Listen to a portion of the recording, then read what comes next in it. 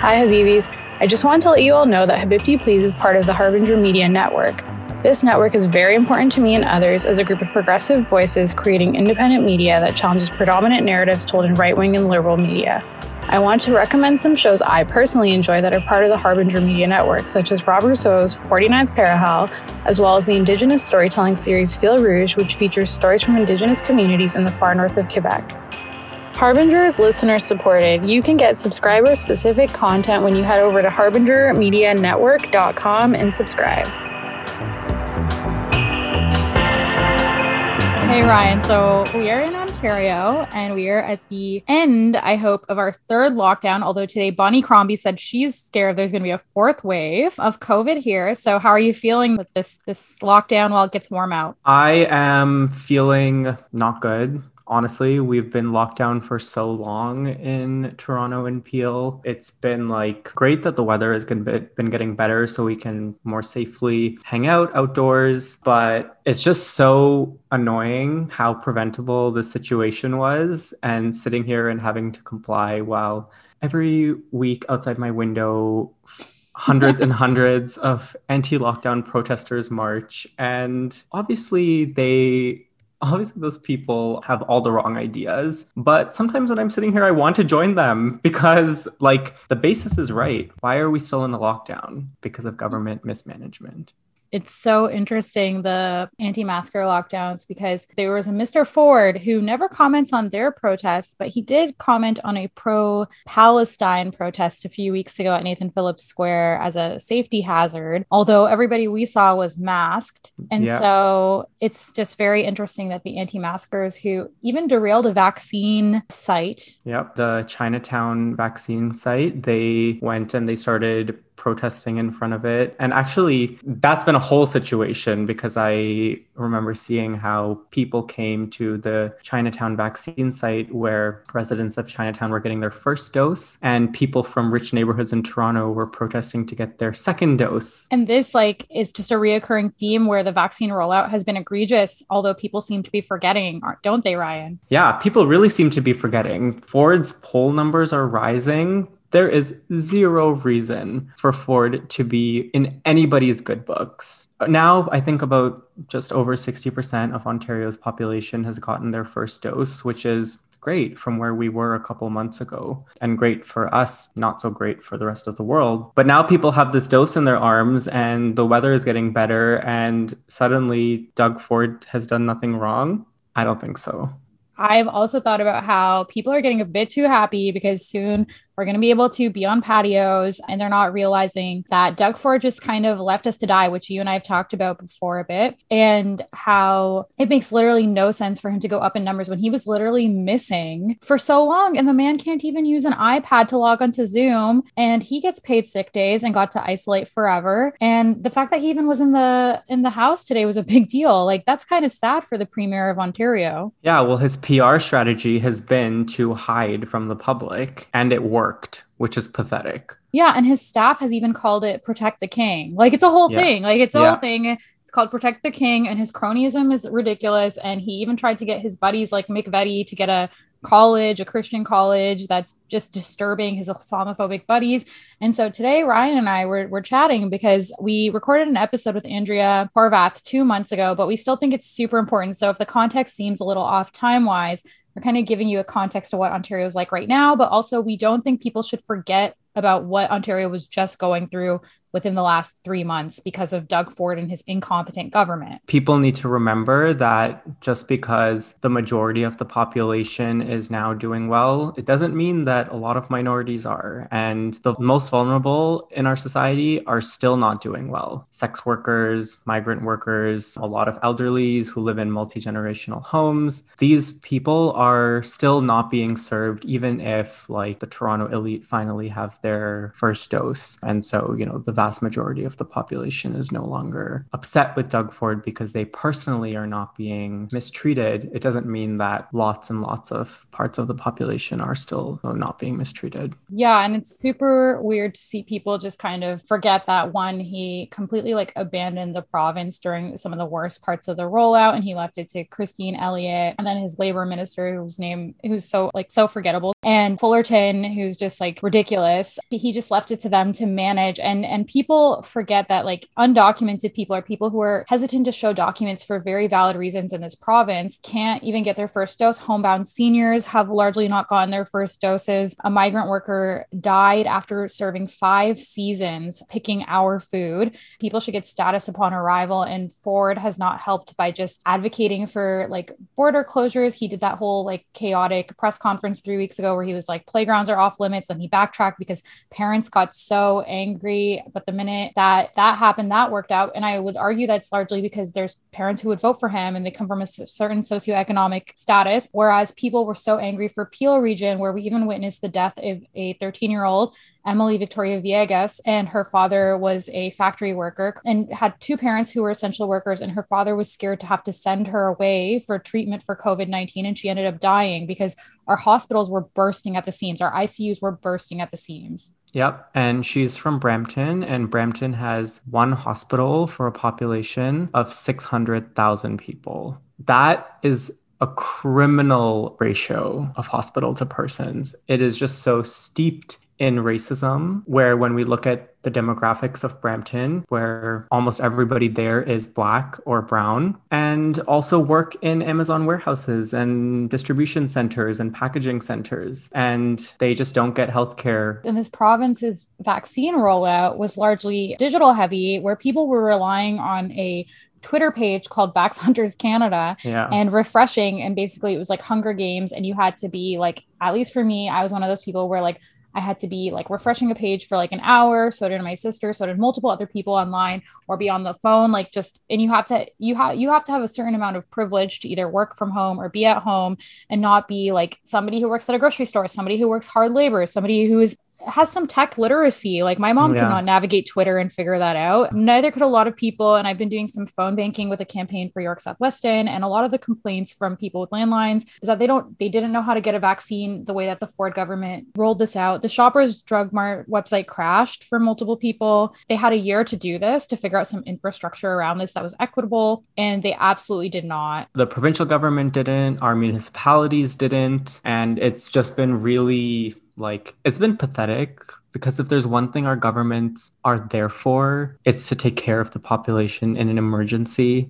And this is exactly what that is. And so the way they've just sort of given up on their responsibilities from the beginning is really telling. And we need to make sure that we're not trusting them with power ever again. We witnessed the deaths of 4,000 people, which included staff and other people in long-term care facilities. Marilee Fullerton did a press conference a week ago where she announced that they will still get AC in long-term care homes, but that's like so many consecutive liberal and conservative governments managed to not have AC in long-term care homes, which is egregious. And Marilee Fullerton has had a while to implement this. They found out about this last summer, and they still have an issue. Oh, Marilee Fullerton. I can talk about her forever. She was elected in this most recent election and was given the cabinet minister position of training colleges and universities. So she was in charge of the post-secondary file. As a student at the time, we saw the way they cut tuition, which was actually a good thing that they did. But they also cut financial aid by a lot. So now people didn't have the ability to pay because the tuition cut didn't correlate to the amount that was cut from aid. And then she also specifically tried to undermine student organizing by making student union fees optional. This exactly type of like union busting type of activity that conservatives are known for, but on the student scale. And that was a complete political decision. Like, it wasn't based in any fact or reality. They just hated it. Ford sent out a message to his donors calling student unions crazy Marxist organizations. I wish student unions were crazy Marxist organizations, but it doesn't mean that they're not. They're providing services and are an advocacy voice for students, even if they're not where we all want them to be politically, and it's not a reason to cut them. So this is just the type of person Fullerton is, and like what she has implemented. Doesn't really make decisions based on fact or reality. And then when this long-term care issue came up, she just keeps deflecting it to previous governments. Yeah, sure. The previous Liberal governments also failed in long-term care homes. Nobody is questioning that. But you're in government now, and you had a year to fix this. The previous Liberals made long-term care a specific part of the health portfolio. They made it Ministry of Health and Long-Term Care. So they knew something was wrong. They didn't take enough action. But then this new government comes in knowing that the previous government knew something was wrong and did nothing, and then goes and tries to blame everyone but themselves. It's just pathetic. Ryan and I thought about the way the province is, and we often talk about politics in this province, but we always record episodes that are more federally focused. But we were like, no, like this vaccine rollout is really egregious, and just the last year under Ford and seeing the austerity measures that have been implemented during the pandemic, it's scary. And I don't think it's easy to be an activist or an organizer under a Ford government. The fact that he is the premier of a province yet had the audacity to comment on an international issue. He has power. It's true. And I can only see his government expanding. He's been hosting $1,000 Zoom fundraisers. And so we thought it was important to do an episode with Andrea Horwath, who is the leader of the official opposition, for those who do not know, of the NDP. She's been with the NDP for a while now. We thought it was important to do an episode with her. And we wanted to frame questions around the vaccine rollout, but also some questions around the Green New Democratic deal, as well as the NDP's stance on policing. We were really grateful to be able to speak to her, especially at a time when she was doing quite an effective job as opposition, just constantly raising the issues of paid sick days, raising the issues of the vaccine rollout. And, we can debate about the methods that they do it, but paid sick days very, very successfully became a huge issue in Ontario. And that's in no small part because of the NDP. The Ford government implemented some sort of paid sick day program that will not be permanent and really is just a stopgap measure. So, again, they don't care about employees. It's been interesting to see the way Andrea Horwath has raised the party profile and has made the Ontario NDP really a name that people are starting to recognize and think of as legitimate. She's brought the party up from constant third status to official opposition. And that's been really cool to see. It's been really cool to see how, when the Liberals are in power, their official oppositions are Conservatives. So you have this center-right government being pulled to the right. But now you have a Conservative government in power that's being pulled to the left in a much further way than they would if the Liberals were the opposition. And so it's been really great to see the effect that that's had on our politics, the discussions that we've been having, what gets prioritized, what comes on the agenda. And there's still a lot more work to do. I mean, we wouldn't be having this podcast if we didn't think that progressive issues didn't need more attention. But it's been really cool to see the way the NDP have kind of jumped to stardom almost. And one thing Ryan and I are hesitant about is just assuming that the NDP will have an easy election provincially next round, because we understand that it was a very specific context in which they became the opposition. The sex ed curriculum was a hot button issue. People really disliked Kathleen Wynne. And so it was literally a situation where the NDP collected a lot of seats. Yes, they did work hard, but there was also a deep dislike and distrust of the Liberals, which does obviously factor into this. And so we are interested in seeing what happens. We are a year out from the provincial election. The provincial election will be June 2nd, 2022. So the countdown is on to get Ford out. And I think one thing I want to emphasize is that it's hard to be an activist under the Ford government. The amount of policing, he literally wanted to turn Ontario into a police state. at the beginning of the third lockdown. With the amount of policing in other ways, like Ryan said, like campus activism is obviously an incubator for the beginning of a lot of people's activist journeys in Ontario, especially campus student union activism. We see a lot of Ontario's biggest activists as young adults come out of student unions. Ryan and I did different things with the student union, and you grow up and it just gives you a foundation. It gives you a skill set in certain trainings. And we see that, and wanting to kill student unions is a way to kill future Ontario activism. I would say the way Ford has kind of streamlined evictions to be on the internet, something Ryan and I have both talked about on this show. We've interviewed people. We do need Ford out. We have a year to fire Ford, and we can't forget, just because everybody has their first dose now, that Ford will kill you at the first opportunity he gets. Maybe with his cheesecake recipe. Yeah. That was the funniest moment. Okay, like also Ford's kind of a clown, but like, but he's killing people, so I can't laugh that much about him. But yeah. So Ryan, like, why does the NDP provincially matter in this political moment? Let's go down a list we have. Yeah. Why do you think so? Well, just last week we got really, really terrible news in Canada of the discovery of 215 Indigenous children were discovered at Kamloops Indian Residential School. For those of you who don't know what the residential school system is, it was essentially a policy of cultural genocide that the Canadian government implemented and was operated by the Catholic and Anglican and United Churches of Canada. And that program was there to, in the words of our founding to kill the Indian in the child. And it was there to eradicate their culture. And it has produced the legacy we see today, led to the 60s scoop of, Indigenous children being taken out of foster home, which is still happening.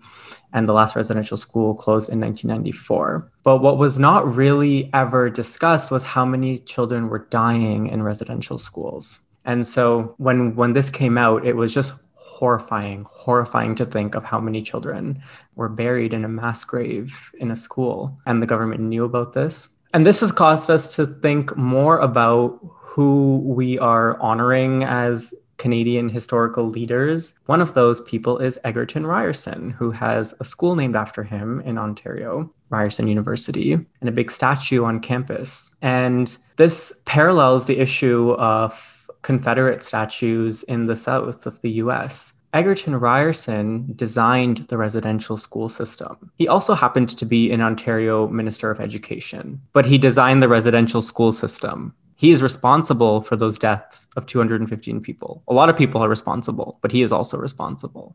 And so why do we have a statue of him? Why do we need a statue? The NDP are the only party who have called for taking down the Ryerson statue and renaming Ryerson University, because why should we be paying homage to racists? And so when you have only one party doing this, it's very important to think about what that party is contributing to our discourse. Yeah, and we acknowledge like the limitations of electoral politics, but the fact that the other two parties not only don't care, there's just absolute like kind of weird, just kind of hollow words going on, whereas it's an actionable item and it's a response to what Indigenous people are asking for, students and educators at Ryerson, which people are now referring to as X University. Yeah. That's their ask. And that ask, like Ryan said, so this parallels kind of what's happened in the States last year with the Confederate statues. But what continues to happen, because Ryerson last summer, people asked to remove this statue. Yeah. And so this is an ongoing ask from the Indigenous community and people in solidarity with the Indigenous community. And there have been people sitting in, bringing shoes and painting messages onto the statue. And it's a statue. It can be taken down. And the fact that I think it's not to give the NDP too much credit, but to have a political party and the leader come out and put out a pretty strong statement about taking down the statue renaming and what it means for Indigenous people to have to see that statue and have to go to an institution named after this architect of a mass murder program, a mass extermination program. Yeah. That's what residential schools were.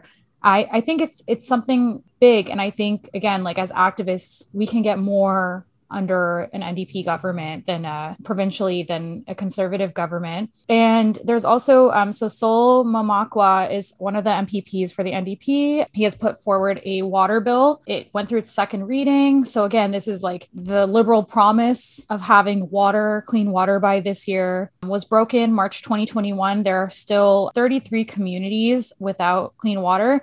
33 communities doesn't mean only 30. So it's 33 communities, but it's actually 39 sites, if that makes sense. And actually it keeps fluctuating because some of the places that have clean water, the Liberal government partnered with private providers. And some people think that some of the sites aren't actually clean. They just tested clean a few times, if that makes sense. So the water is still giving kids rashes in some places that are quote unquote clean, that the tap water is clean now. Housing in Ontario for some First Nations is still unavailable, or like black mold exists in them. Again, Sol Mamakwa is one of the MPPs who is fighting for housing to be one of the planks of the NDP if they are to become majority government. Well, it's important that Sol is putting this forward, especially about clean water on reserves, because that's federal responsibility. And like what the provincial government always does is they say, oh, we don't need to like take care of Indigenous people because that's federal. But the provincial government is still the crown. The provincial government is still obliged to honor treaties, and this like federal provincial like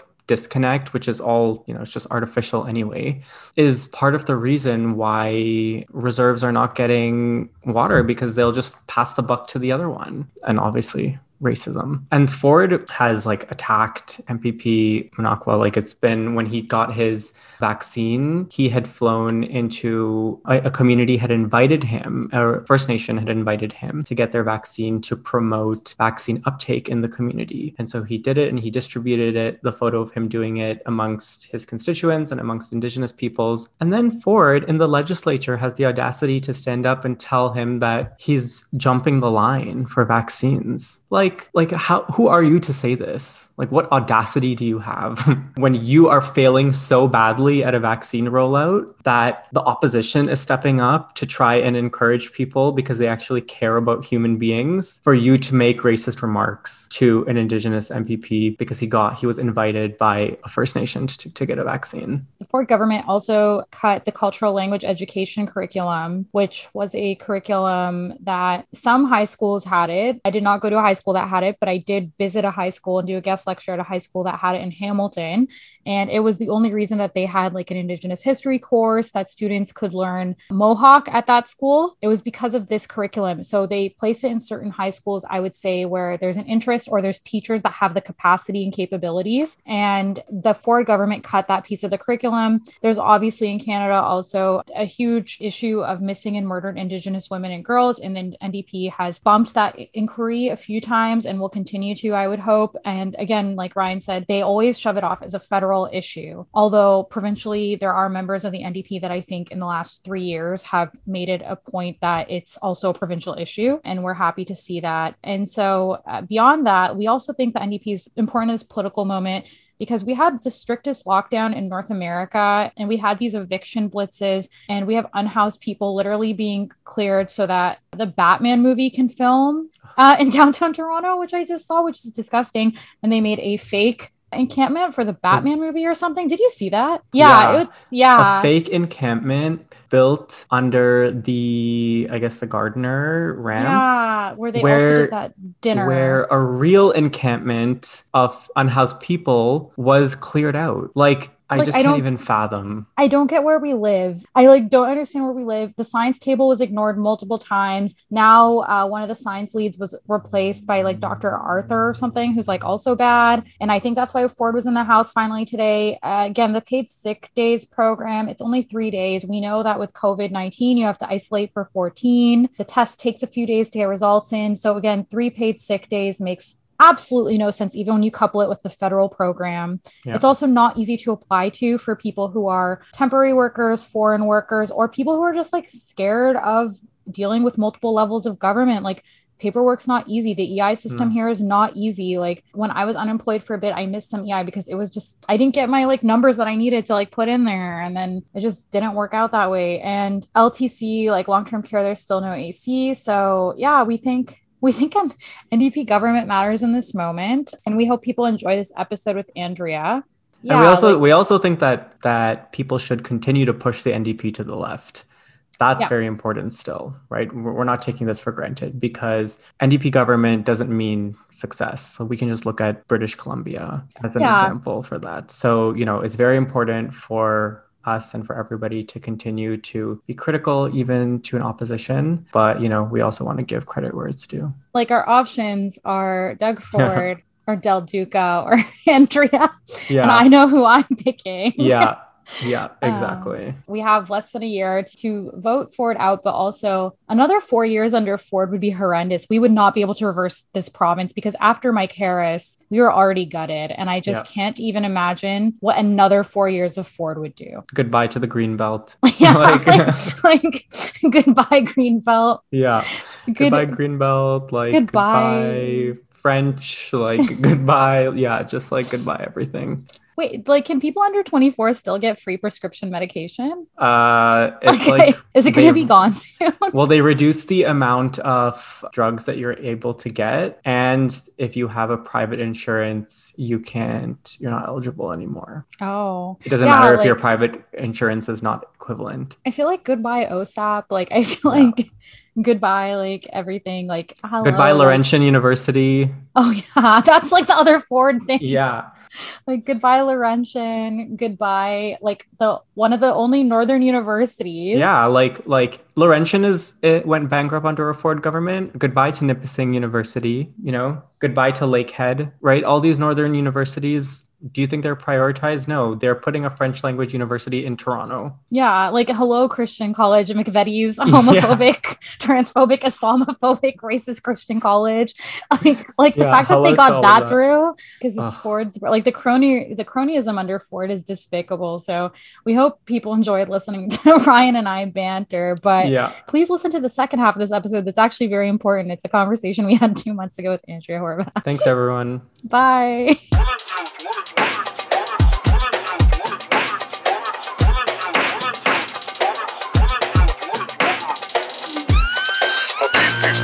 أنا أكيد إنتي وأنا أحلى حبيبتي بليز أنا أكيد إنتي وأنا حبيبتي بليز أنا أكيد إنتي وأنا أحلى حبيبتي بليز أنا أكيد Hey everyone, thanks for joining us for another episode of Habibti Please. We are very honored to have with us MPP Andrea Horwath, who represents Hamilton Centre. Ryan and I are super happy to meet you. We both also went to McMaster and lived in Hamilton for years. Andrea is also presently the leader of the opposition in the legislature. Could you tell us a bit about you? Well, thanks. And I'm so happy to be with you this afternoon. And I don't know my life is an open book. You just got to Google me. It's all there. Wikipedia, awesome. Here I come.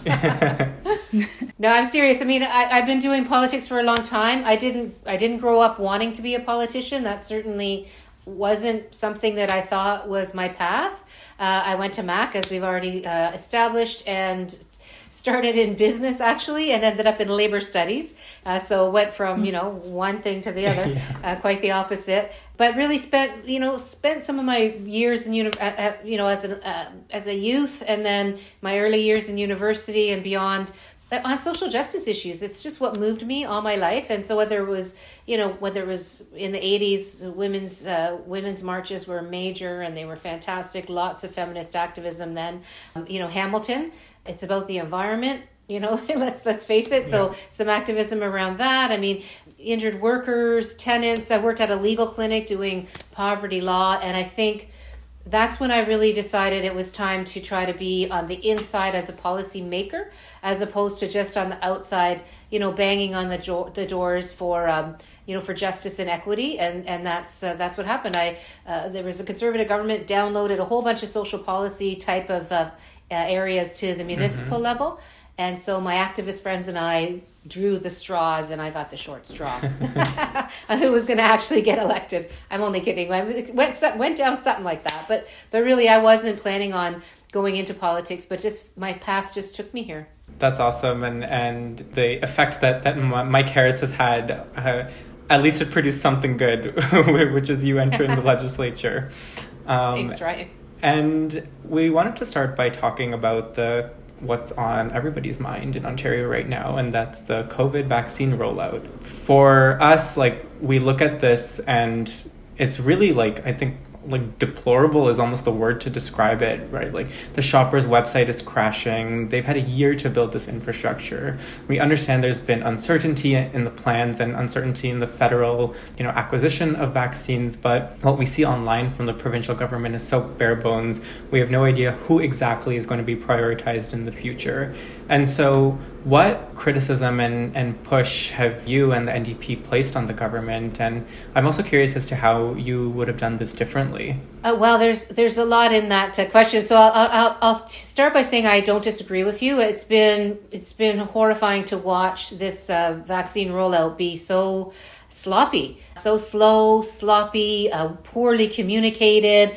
I mean, the communications piece has been a problem throughout COVID with this government, but it's really a disservice to Ontarians and to watch the government, suddenly say that vaccines are the solution for long-term care after a year of neglecting people in long-term care. That's, to me, a horrifying reality. But we've been pushing the government not only on, being much more transparent. So you talked, Ryan, about online and what's happening online. It's pathetic how bare bones, as you said, but how meager Ontarians' access to information is compared to other provinces even. I mean, this government has been reticent to inform, to put their plan online, to make it a specific and detailed plan that people would actually get a sense of, like, when they might be next, because that's what people rightfully so care about. But it hasn't been like that. It's been almost like secretive in some ways. They, you have to pull the information out of them.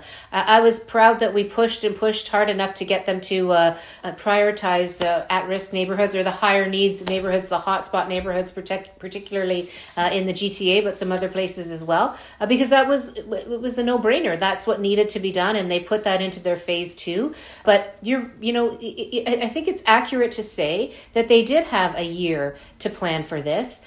But I don't think Doug Ford wanted to spend the money. He didn't want to pony up what was necessary to pull this all together in a more effective and efficient way. And as a result, I mean, they only put their task force together at the beginning of December.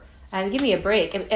There's just no doubt that everybody is concerned about the sporadic access to the vaccines writ large, the federal government's issue. But regardless of that, we knew the vaccines were coming one way or another. Like, whether they come in dribs and drabs initially, it doesn't mean that you're not prepared for the huge shipments. But it's really clear that they weren't prepared, and I can only imagine how horrifying things would have been had the shipments been massive and on time, and because our government in Ontario would not have been able to roll them out. So, and as we know, I mean, there was they decided to stop vaccinating over the Christmas Christmas weekend or whatever the heck it was. I mean, come on, give me a break. This is not a matter of, well, we're just going to, put our feet up for a little while and let a couple days go by. I think I could go on and on, but it's really, really, it's been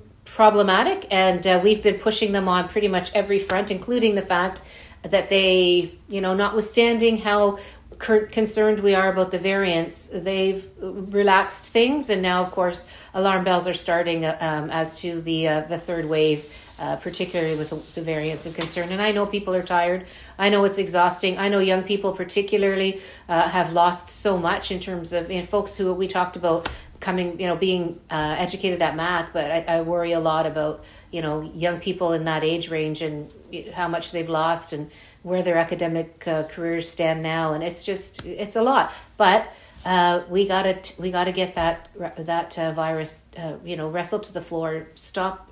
That way we'll stop any further lockdowns, but I'm afraid that we might end up in another one now. And young people, the impacts on every segment of the population are different, but as a young person impacted who has been doing other work that I would normally not do, it's been interesting. So I appreciate you bringing that up. And something that's exciting to young people actually also, which is the opposite of what I just said, is the Ontario NDP launched a Green New Democratic Deal policy paper.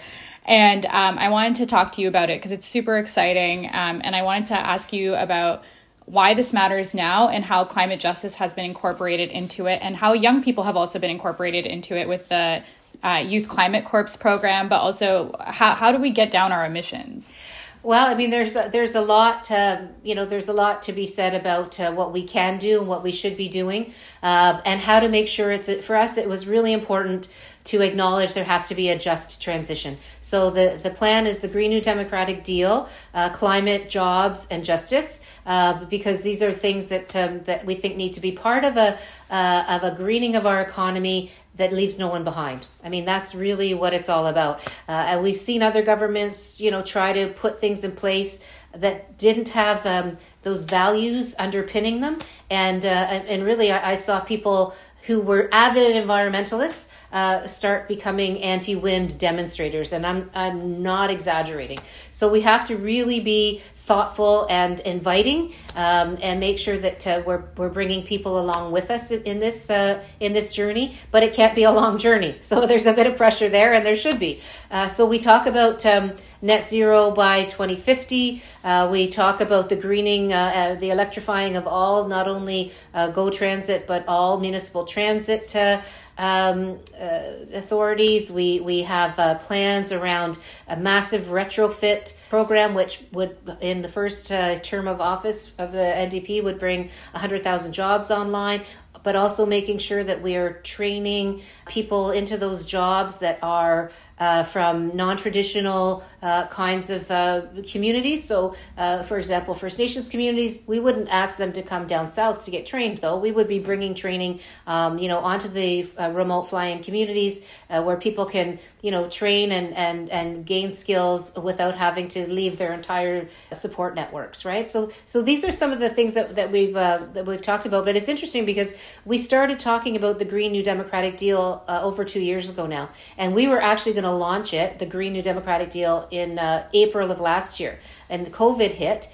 And so we had done already, up until that point, we had done over a year of consultation. And I mean consultation with environmental leaders, but also with business leaders, also with labor leaders, also with youth and young people, also with folks from all kinds of different parts of our province, on purpose, because that will fulfill our that will lead to our success, I guess, when it comes to actually implementing. And so in April we thought, well, it's just, first of all, it'll get no attention because we were in the very beginning of COVID, right? But second of all, we took a step back to say, we are going to have to do some serious work in terms of economic recovery after COVID's over. So it seems the smart thing to do to pull back the deal and then take it from a COVID recovery type of lens, which is we added that layer on in terms of the economic recovery, in terms of the job creation. And let's face it, a green economy is a caring economy.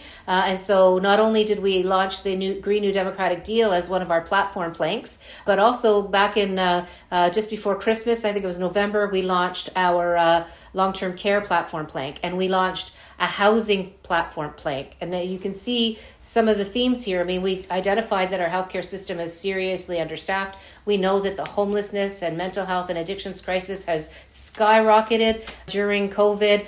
So all of these things are opportunities to, bring Ontario back in a way that leaves nobody behind and that addresses some of the failures of the old Ontario, the pre-COVID Ontario. Thank you for bridging those connections. Anybody who's left or a democratic socialist or whatever you label yourself is always connecting how the systemic failures are all indeed connected, and climate justice is far beyond I'm going to plant trees. So I really appreciate that. Although that's in our plan too. That's in our plan too. yeah, and that's good. And that's good. And it's great to see a holistic plan rather than perhaps some other people who implement a one kind of prong approach. So it's great to see that. And this summer we saw people kind of pushing politicians beyond electoral politics, but also communities organizing during global uprisings throughout the world to talk about the end of police violence and brutality, which is targeted against Black people. But in Canada, we also recognize the sustained brutal history of violence against Indigenous people. And the Ontario NDP has similarly put out an NDP commitment to action titled End Police Violence, Invest in Black, Indigenous, and Racialized People's Lives. And I wanted to ask you, because listeners of our show really care about this issue, What are the updates on that, and why does the NDP care about this issue enough to put out a commitment on it, which other parties did not put out a similar commitment with the wording that the NDP did put out?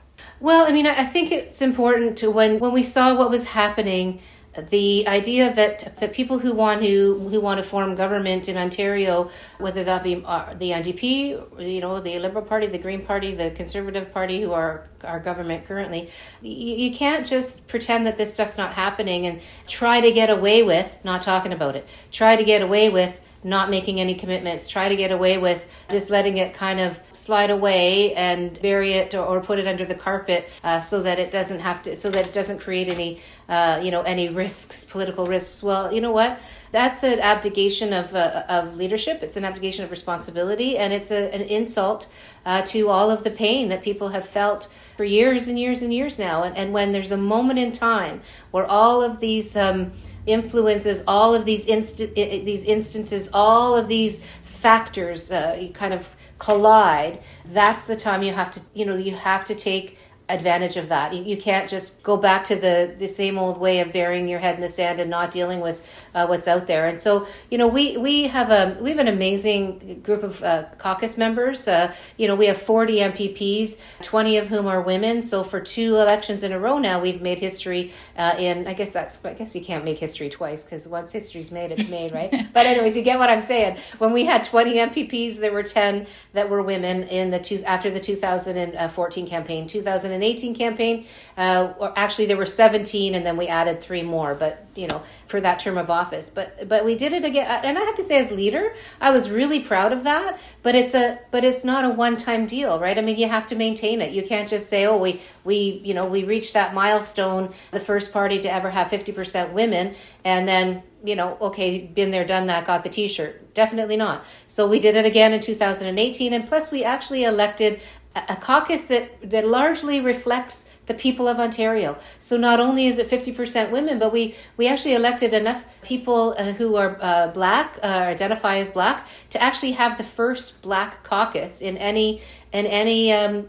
party in Ontario's history. And we have people who are the first timers. Like we have the first time Tibetan woman elected, first time Bangladeshi woman elected, Somali man elected. I mean, we're darn proud of that. I mean, we are darn proud of that. So as a leader, when these things are happening, when the racism is happening, when the police violence is happening, when we have activists and active voices who are being hurt, that we would go to caucus meetings and there was a lot of pain happening there. And I, as leader, I just can't imagine ignoring that. And so we made the commitment. It's not going to be easy, and we're going to get some backlash, but we have to start talking about systemic racism in a way that's not just reactive, but that's proactive. So that's what that document is, and we're serious about it. And again, Black Lives Matter is an amazing movement. Defund police is like a phrase that people got behind and created some momentum. But it's a matter of actually public policy change that's policing, but it's all kinds of other pieces as well. We've just done so poorly on so many levels. I mean, there's the pipeline of kids being expelled from school and ending up in jail, for example. Yes. The number of school boards that continue to have complaints about racism happening in schools. So you can fix the police kind of piece, but if you're not fixing some of these other systems, then how far are you really getting? So it has to be a lot more broad than just the policing piece, and we're committed to working on that. I mean, look, it was the NDP back in the 90s that started the anti-racism directorate in the first place, right? I mean, unfortunately, Mike Harris, disassembled it. We pushed the Liberals for years and years, and they finally put one together, but not as comprehensive. And of course now Ford's tearing that apart too. So when in the 80s, I was telling you my own personal history, right? In the 80s, honestly, I was fighting racism at City Hall. I created a access and equity office at City Hall in Hamilton in the 80s with the community, not me, just me, with the community, to try to deal with the racism that was happening systemically in the municipality back then. I mean, geez, this is like 40 years later or 35 years later, and we're still fighting the same battles. This can't be the same way. It can't be happening in 35 years from now. And as an elected person, I think it's my obligation and my responsibility as a leader, particularly, to take it on. I was on the Status of Women Committee in Hamilton, so that's a little, and so I'm familiar with that office. Yeah. We have one last question because we know we're cognizant of time and we appreciate it. So just as we're winding down, we would love to know a little bit more about the future of the Ontario NDP, the leadership, how you're building the party base and holding on to the momentum that was gained from the last election. We would hate to see that die down, like as the Liberals start to regain power. So we would love to know like what some of the plans and hopes and futures are. Yeah, well, you know what? We're excited. We are excited. We are on a mission to form government in 2022. We just can't, our province just can't afford another Liberal government that talks a good game but doesn't really change much at all in 15 years. I mean, during that 15 years in office, they sold off Hydro One. I mean, give me a break. They had all kinds of, as you know, scandals in terms of money, cash for access. They were really, really disappointing. They talked a good game, but once they were in office, it was really became more about Liberals and their insiders and how they could stay in power as opposed to do something with their power. I mean, Toronto became the child poverty capital of Canada under the Liberal watch. I mean, talk about any progressive issues. I mean, people, as I said earlier, started to turn their back on environmental initiatives because of the scandals around what the way that the Liberals, implemented, their greening program. It wasn't so much the cap and trade, but it was the feed and tariff debacle. It was the wind pieces the wind energy pieces down in the south of Ontario and up north as well that really turned people off. So my point is, people do forget when it comes to politics. People forget way too soon, but we're not going to let them forget. So we're going to keep working towards providing the people of Ontario hope that things can actually change, hope that a government can be elected that will address some of the big issues that people face, as well as the everyday challenges that people face, and a government that knows that with a little bit of help, people will have hope and they will be able to build a better life in our province. And so it's all about helping people, especially coming out of COVID, building that hope. And that's why we're putting out our election platform pieces, because we need people to know that yes, we can. We can tackle racism. We can tackle climate change. We can fix our healthcare system and home care and long-term care, get the profits out and make sure it's all about our loved ones and our seniors. We can deal with a housing crisis where not only lower income folks are unable to find a home or to put a roof over their heads, but young people starting out in life can't afford property anymore because it's gotten so expensive. And so our program looks at all of these things. And so we're just going to keep doing that. We're going to keep pushing against this terrible government, dragging us back on the environment and in so many other ways. And we're gonna kind of remind people that if you want to waste another 20 years, then vote Liberal again. But if you actually want to see some things get done, and we only need to look at provinces like British Columbia, for example, which is led by an NDP government, and the NDP has formed government in BC a number of times, but they've made some progress on some of these files as well, and they're one of the best provinces when it comes to how COVID was handled also. So that's our message. There's hope, and we're here to help, and we're gonna fight and push and try to hold Doug Ford's feet to the fire as much as possible. And we're going to continue to grow. And I do want to say that it certainly wasn't me alone. But when I got elected as leader of my party back in 2009 now, and people mock me because I've been, it's been 12 years that I've been leader, but I'm proud of it because when I took over, we had 8 MPPs in the legislature, 8.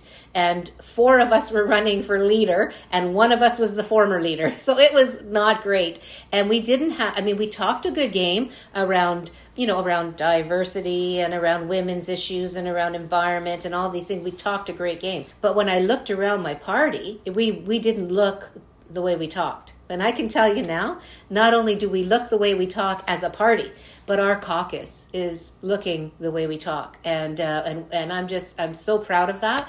But the job's not over. What we need is a government that looks and talks the way today's New Democrats look and talk. Thank you so much. And I appreciate the authentic self-reflection on what the party looks like, because a lot of younger people it's something that concerns us, and it's related to a lot of different systemic racism issues, but also the people who represent you should actually know what your life is like. So I really appreciate that, and appreciate that you gave us so much time today. Yeah, my pleasure. Absolutely. My pleasure. Nice to see you both.